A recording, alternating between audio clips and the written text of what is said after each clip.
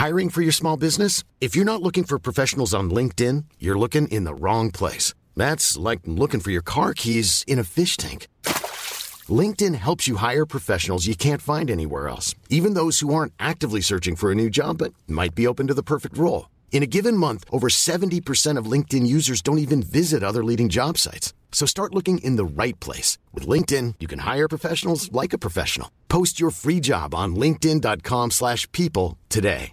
Mom deserves the best, and there's no better place to shop for Mother's Day than Whole Foods Market. They're your destination for unbeatable savings, from premium gifts to show-stopping flowers and irresistible desserts. Start by saving 33% with Prime on all body care and candles. Then get a 15-stem bunch of tulips for just $9.99 each with Prime. Round out Mom's menu with festive rosé, irresistible berry chantilly cake, and more special treats. Come celebrate Mother's Day at Whole Foods Market. Since 2013, Bombas has donated over 100 million socks, underwear, and T-shirts to those facing homelessness. If we counted those on air, this ad would last over 1,157 days. But if we counted the time it takes to make a donation possible, it would take just a few clicks. Because every time you make a purchase, Bombas donates an item to someone who needs it. Go to bombas.com/ACAST and use code ACAST for 20% off your first purchase. That's bombas.com/ACAST, code ACAST.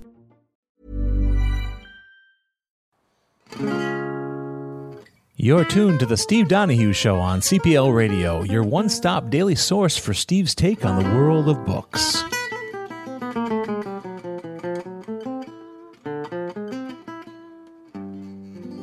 And now your host, the book critic who literally reads everything, Steve Donahue.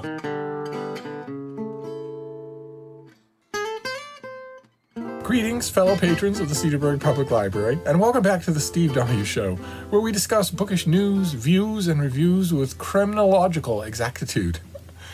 It's bookish news today, fellow patrons, because lately I've been thinking quite a bit about J.K. Rowling, the squintillionaire author of the Harry Potter books. I recently read a piece in The Critic called Braving the Goblet of Fire, in which Nick Cohen talks about the Troubled Blood, the latest Cormoran strike thriller Rowling writes under her pseudonym Robert Galbraith. The piece initially intrigued me because one of the things Cohen does is make a straightforward case for Rowling's worth as an author.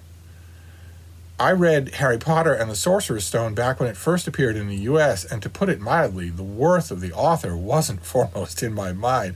I thought the prose was dreadful, the plotting was non-existent, and what has since become known as world building was shoddy and improvised. These were the main reasons I held off reading any of the sequels at first. But I was working at a big retail bookstore at the time, and it was impossible to overlook the sheer phenomenon the Harry Potter books were becoming.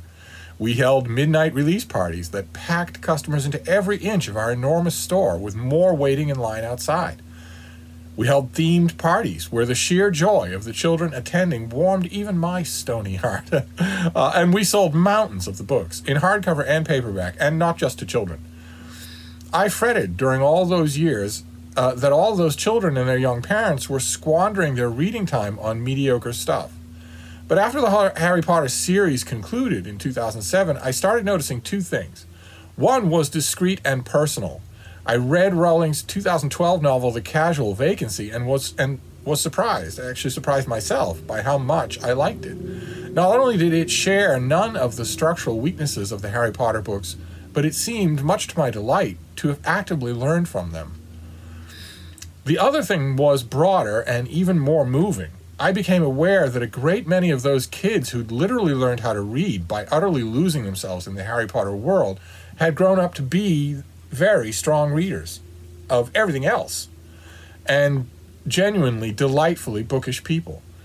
Only a few years passed before I realized I no longer had it in me to begrudge the books or the author their place in literary history. I've never read any of the Cormoran Strike novels, but Cohen's measured praise of their strengths intrigued me, particularly when he broadened his piece to include the controversy that's engulfed Rowling in recent years, and that guarantees, among other things, that Troubled Blood and all the subsequent books by this, the most popular author in the world, will be quietly ignored by almost every critical journal in the world. That controversy, my fellow patrons, involves TERFs. Not TURF, a word that instantly gladdens every heart, but TERF, which in the fevered hate parlance of the 21st century stands for trans-exclusionary radical feminist. According to her legion of enemies, many of whom, in very Harry Potter-esque twist, were once her former pupils, J.K. Rowling is a TERF. Perhaps the most infamous TERF in all the history of TERFhood. Rowling began incurring this wrath years ago by making the one simple declarative statement that's guaranteed to send left-wing progressives into transports of rage: that biological sex is real. Because you're in Wisconsin, a state that hasn't wholly surrendered the common-sense grasp of reality that all states, once upon a time, exercised, this declaration may confuse you. You may wonder why biological sex is real is any more controversial or likely to spark outrage than Earth revolves around the sun. Of course, biological sex is real. If it weren't, none of us would be here.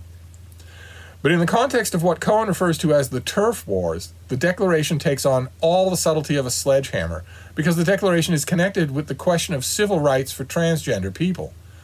People who have the firm feeling that their own biological sex is wrong, and that they were meant to live as the opposite sex. Such people may dress the part. They may take hormones to help feel the part. They may submit to various surgeries to help them more fully inhabit their own skin. And in the 21st century, we've seen more and more legislation designed to protect their decisions, to let them live their chosen lives without, for instance, discrimination in the workplace. And such legislation should continue, of course, since discrimination in the workplace, in society, in housing, in healthcare, in the military, is wrong. Trans rights, as you may once upon a time have heard the occasional politician say, are human rights. But no matter how much legislation you pass, no matter how tolerant a society you build, and we're a long way off, but we should keep trying, no matter how many surgeries you invent, two fundamental realities still obtain. First, biological sex is real. And second, biological sex can't be changed. At first, before she got her hackles up at being threatened with death every day by people she taught how to read, that was all Rowling was asserting, that biological sex is real. The basic reason she was attacked for this is as simple as it is dismaying.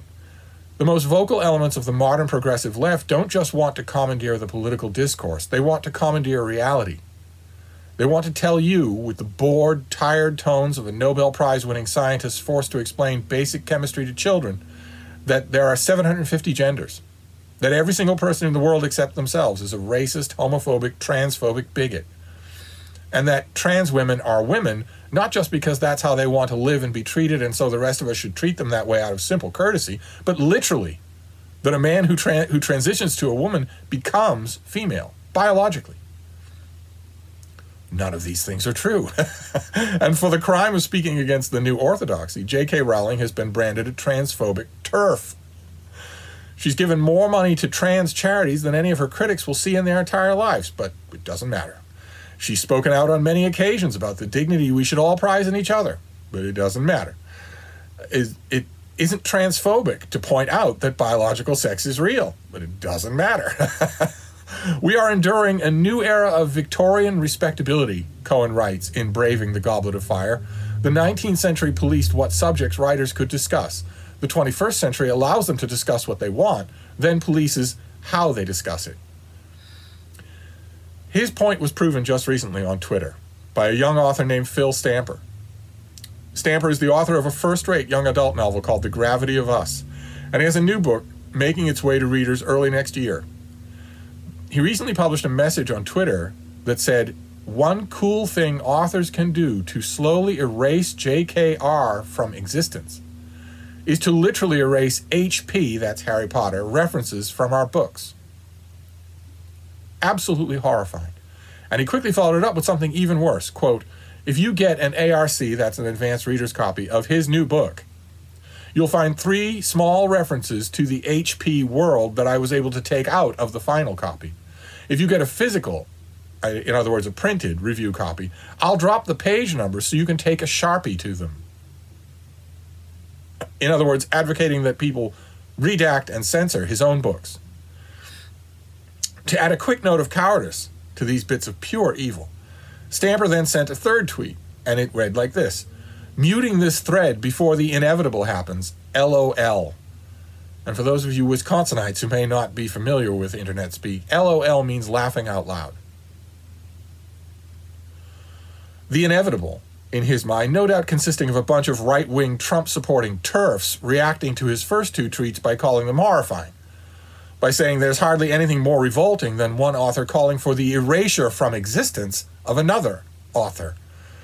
Yes, sirree, absolutely. Only the alt-right could possibly object to somebody wanting to erase somebody else from existence because he disagrees with one of her political opinions. Even more depressing, for me, was the large number of enthusiastic comments Stamper got. He's a narcissist, and his tweets got attention, so of course he didn't mute them. People commenting that they, too, would take a Sharpie to any mention of J.K. Rowling and the stuff they're writing. That they no longer own her books. That, most heartbreakingly of all, because of how pathetically false it is, they never really liked her all that much anyway. I myself won't sink to Stamper's level. I'll read his next book with an open mind, even knowing, as I now do, what a book-burning monster he is. It'll be a strange experience, certainly, if his young characters are living in a world where J.K. Rowling and Harry Potter never existed, have been erased from existing. Then those characters are living in a reality as different from actual existence as Hogwarts itself. But I'll try to make the adjustment, because unlike Stamper and so many of his followers, I'm neither a bully nor a fascist. But it won't be easy. And that's where I'm going to sign off for today, fellow patrons. I know I said yesterday that today's episode would be happy and cheerful, and in a way this one still manages to be, since the viciousness and woke fascism it describes still has very little foothold in the great state of Wisconsin. But even so, that's a bit of a stretch, so I'll try harder for a lighter tone tomorrow. And until then, I'll wish you all a wonderful bookish day.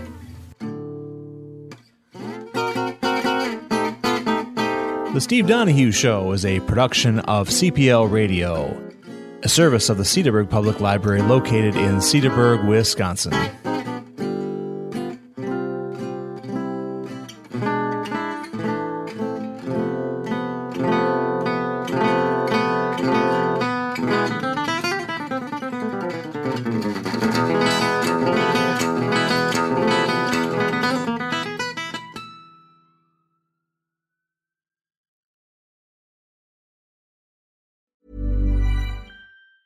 Hi, I'm Daniel, founder of Pretty Litter. Did you know cats tend to hide symptoms of sickness and pain? I learned this the hard way after losing my cat, Gingy. So I created Pretty Litter, a health monitoring litter that helps detect early signs of illness by changing colors, saving you money and potentially your cat's life. Pretty Litter is veterinarian developed, and it's the easiest way to keep tabs on your fur baby's health right at home. Go to prettylitter.com and use code ACAST for 20% off your first order and a free cat toy. Terms and conditions apply. See site for details. Even when we're on a budget, we still deserve nice things.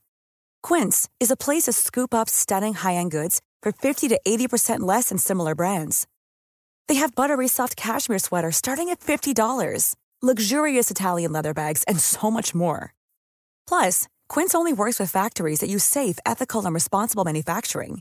Get the high-end goods you'll love without the high price tag with Quince. Go to quince.com/style for free shipping and 365-day returns.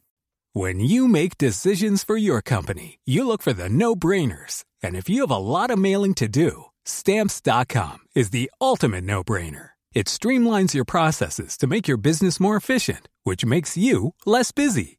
Mail checks, invoices, legal documents, and everything you need to keep your business running with Stamps.com. Seamlessly connect with every major marketplace and shopping cart. Schedule package pickups and see your cheapest and fastest shipping options from different carriers, with rates up to 89% off USPS and UPS rates. And with the Stamps.com mobile app, you can take care of mailing and shipping wherever you are. Make the same no-brainer decision as over 1 million other businesses with Stamps.com. Sign up with code PROGRAM for a 4-week trial, plus free postage and a free digital scale. No long-term commitments or contracts.